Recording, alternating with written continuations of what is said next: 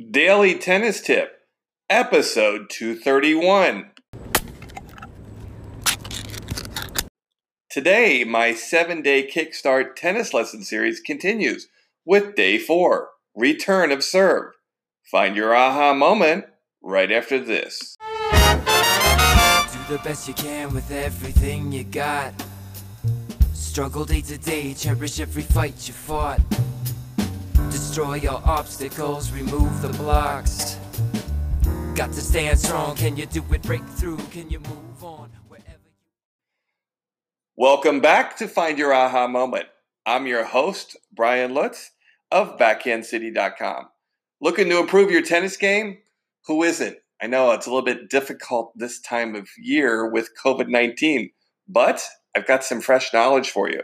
Check out my Accelerator Tennis System. It's a fresh start guide on how to play smart tennis. Take this knowledge, put it on top of your existing game or your new game, and get ready for your game to fly. All you got to do is check out BackhandCity.com or click on the link in the show notes for Accelerator Tennis System. Well, today's topic, I continue my 7-day Kickstart tennis lesson series with day 4, and today's topic is return of serve. Now, if our last topic, serve, is the probably most students' most difficult or troubling technical part of their game, I would say return of serve is probably the most under-practiced part of their game. And it's one of the most important. If you just think about return of serve for an instance, if you were able to get every return just back in play from a pure statistical standpoint, how much better would your tennis results be? Imagine if you just got every ball back over the net. You just became this reliable backboard who, no matter what serve was put towards you, you hit the ball back in play. It would have a profound effect on your results and just your peace of mind knowing that you were a consistent return of server. Now, some of the things you're going to need to practice return of serve. First off, you might need a pro for this because you're going to need to find someone who can serve to spots consistently.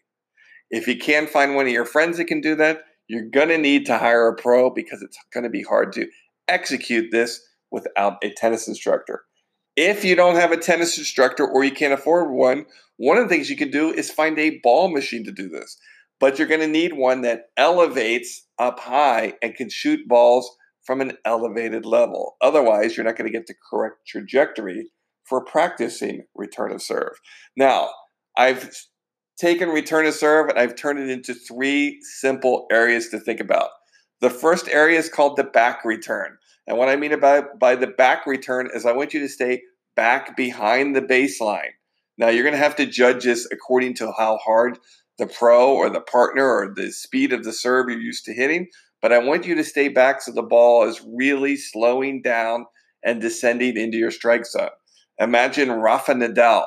He hits primarily back returns, especially on first serves. You see how far back he's staying?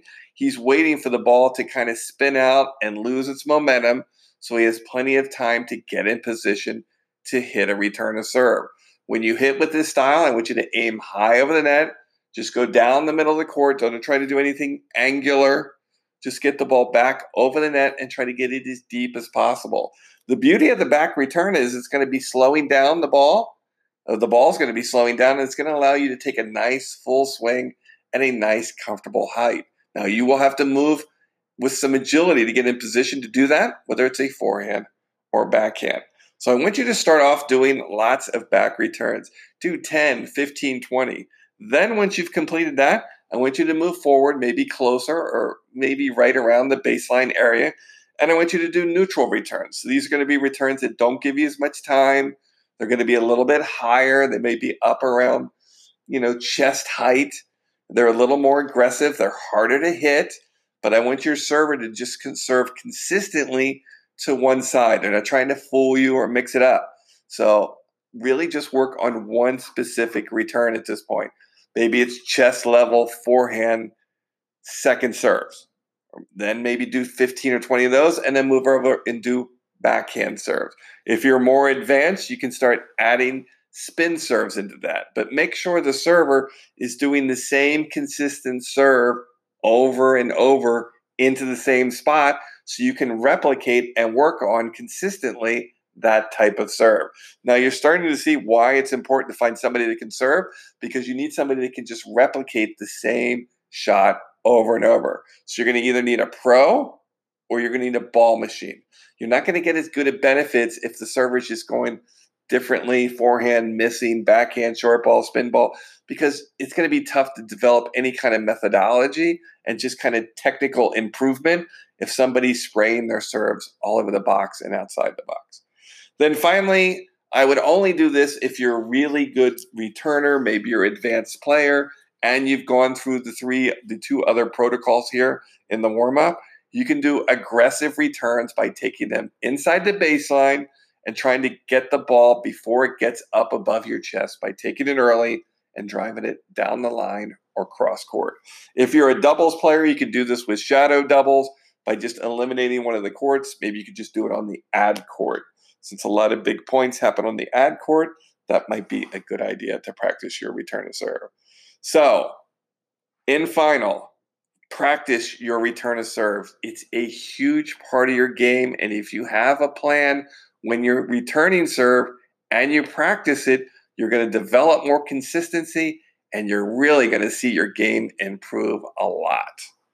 Well, thanks for listening to this episode of Find Your Aha Moment. Don't forget to go into iTunes and rate, review, and subscribe to this podcast so you can get notified each day with a fresh episode. And if you're looking for tennis partners so you can practice your serve, log on to backhandcity.com, click on the blog link, and then you'll see the login feature where you can enter your first name, last name, and your email. And once you're inside the dashboard, you can decorate your profile and start looking for tennis partners today. Thanks for listening to this episode of Find Your Aha Moment. This is Brian Lutz of backhandcity.com. Thanks for listening, and I'll talk to you tomorrow.